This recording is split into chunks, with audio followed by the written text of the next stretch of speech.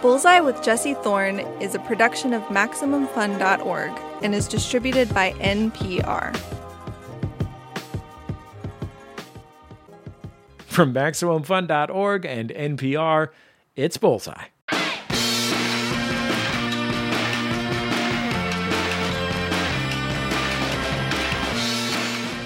What's the craziest day you've ever had at work? When you're in show business, a day at the office can get pretty hairy. That's why we created this segment, The Craziest Day of My Entire Career. And telling us about their day, Margaret Cho. Margaret Cho's a lot of things.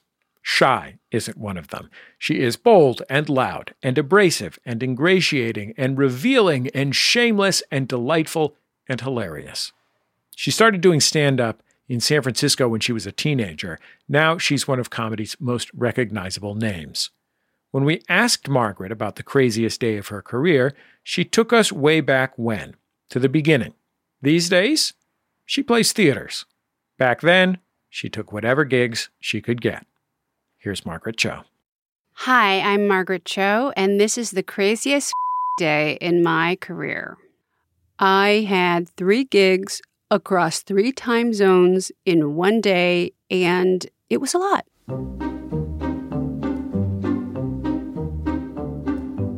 So the craziest day in my career began around 5 in the morning, and it was outside of San Francisco where I was booked to impersonate a progressive female who was infuriated at a conservative male breakfast business meeting.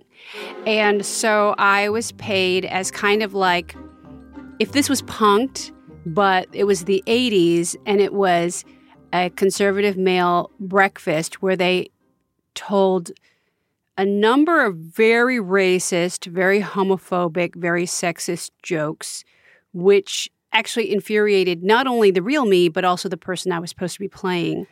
And so I jumped up in the middle of the jokes and railed at them, and they all laughed, oh, this feminist, and they were delightfully offended at my fake offense, which was actually a real offense.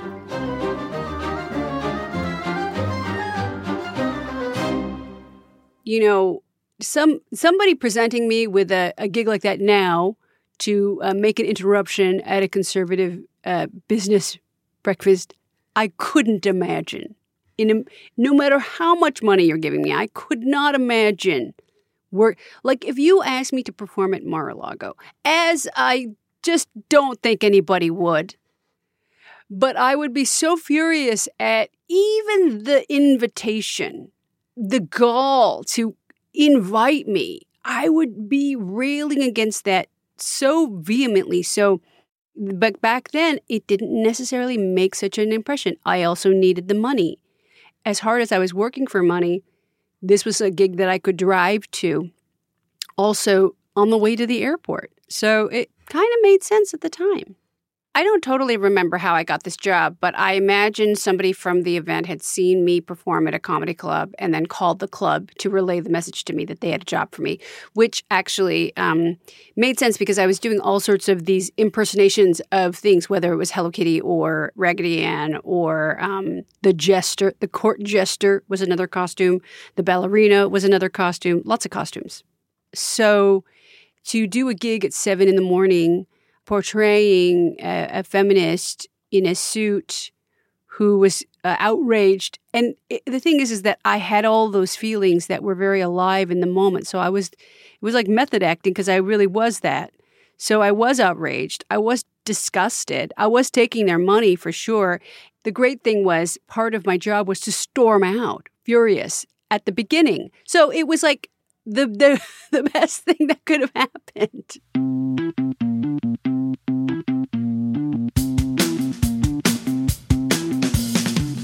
Stormed out of the gig near the airport to go to the airport to get on a plane to go to another show.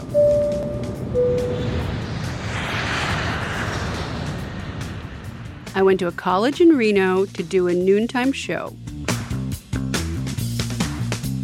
I was at a show called a Nooner that you do at a college at noon. You stand on the tables most of the time without amplification, which I think is really challenging. And it's really an assault on the student senses. You know, they're trying to like cram for their sort of like studies, their tests that's going to be done next period, and you're interrupting their workflow with your dumb jokes, which I think is safe to say I had really dumb jokes in the 80s.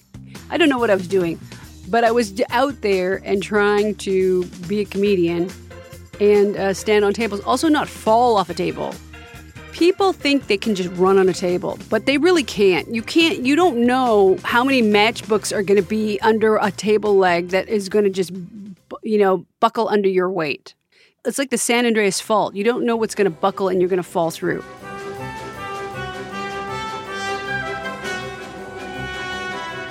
When I finished my Nooner performance, then I believe somebody from the college gave me a ride to the airport, which was great because I needed to make another flight to get to Chicago in the middle of winter, freezing cold. I believe I got to the airport, just made it on time to get on the plane.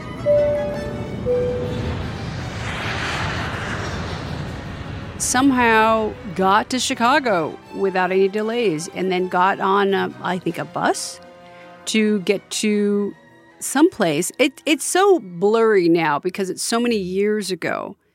I know there was bus trips in there somewhere. The gig itself was fine. I don't remember exactly what it was. It was a show somewhere. At that point, I think I was so exhausted. I couldn't really tell you. Like, I'm sure it was fine. I don't have a great memory of it, so I'm sure it was actually a really good show. Most of the time, if I do well and it's great, I forget it. I only remember the terrible and worse than that. So that to me, because I think there's a lot of humor in that as well, because I think it's so funny when you're trying to be a comedian and you fail. That is actually a really funny experience.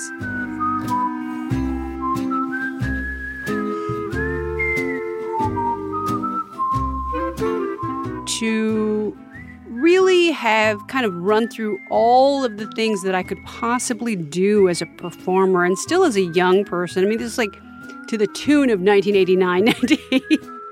And to have flown that many times, I don't know how it was possible. I don't know how I got to where when I was going, but I was doing a lot of gigs like that then, to the point where it gave me real PTSD, where I would wake up in the middle of the night, not know exactly what city I was in, really have to look at the, I didn't have a phone, this is before smartphone, so I had to really have to look at the yellow pages to figure out what municipality I was in and jump up and try to start packing, and because I always thought I was late or missing a flight or trying to get, so, I think that was really the most crazy day of my entire career. I eventually went to sleep in Chicago at the hotel that they had provided for the gig. I went to a very light, fitful sleep.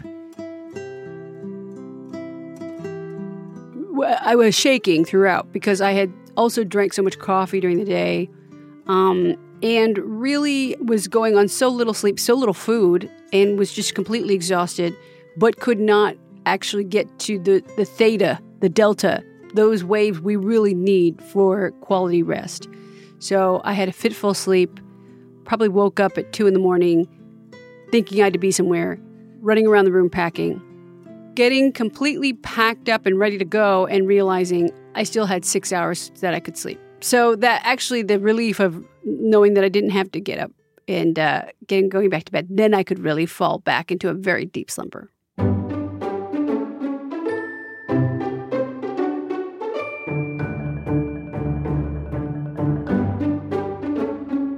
I was actually really amazed that I was living my dream, but it was actually quite miserable in the practice of travel, of these disappointing shows, of these odd shows. Yet, I look back now and I think, what a brave young person. What a great young person to go out there and go for it. No matter how unpleasant it seemed, there was still some glimmer of hope underneath it all.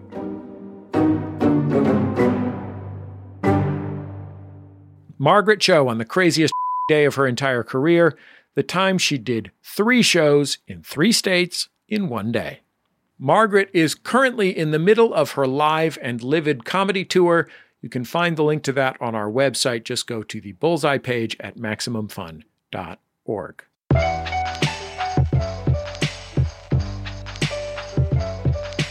That's the end of another episode of Bullseye. Bullseye created from the homes of me and the staff of Maximum Fun in and around greater Los Angeles, California.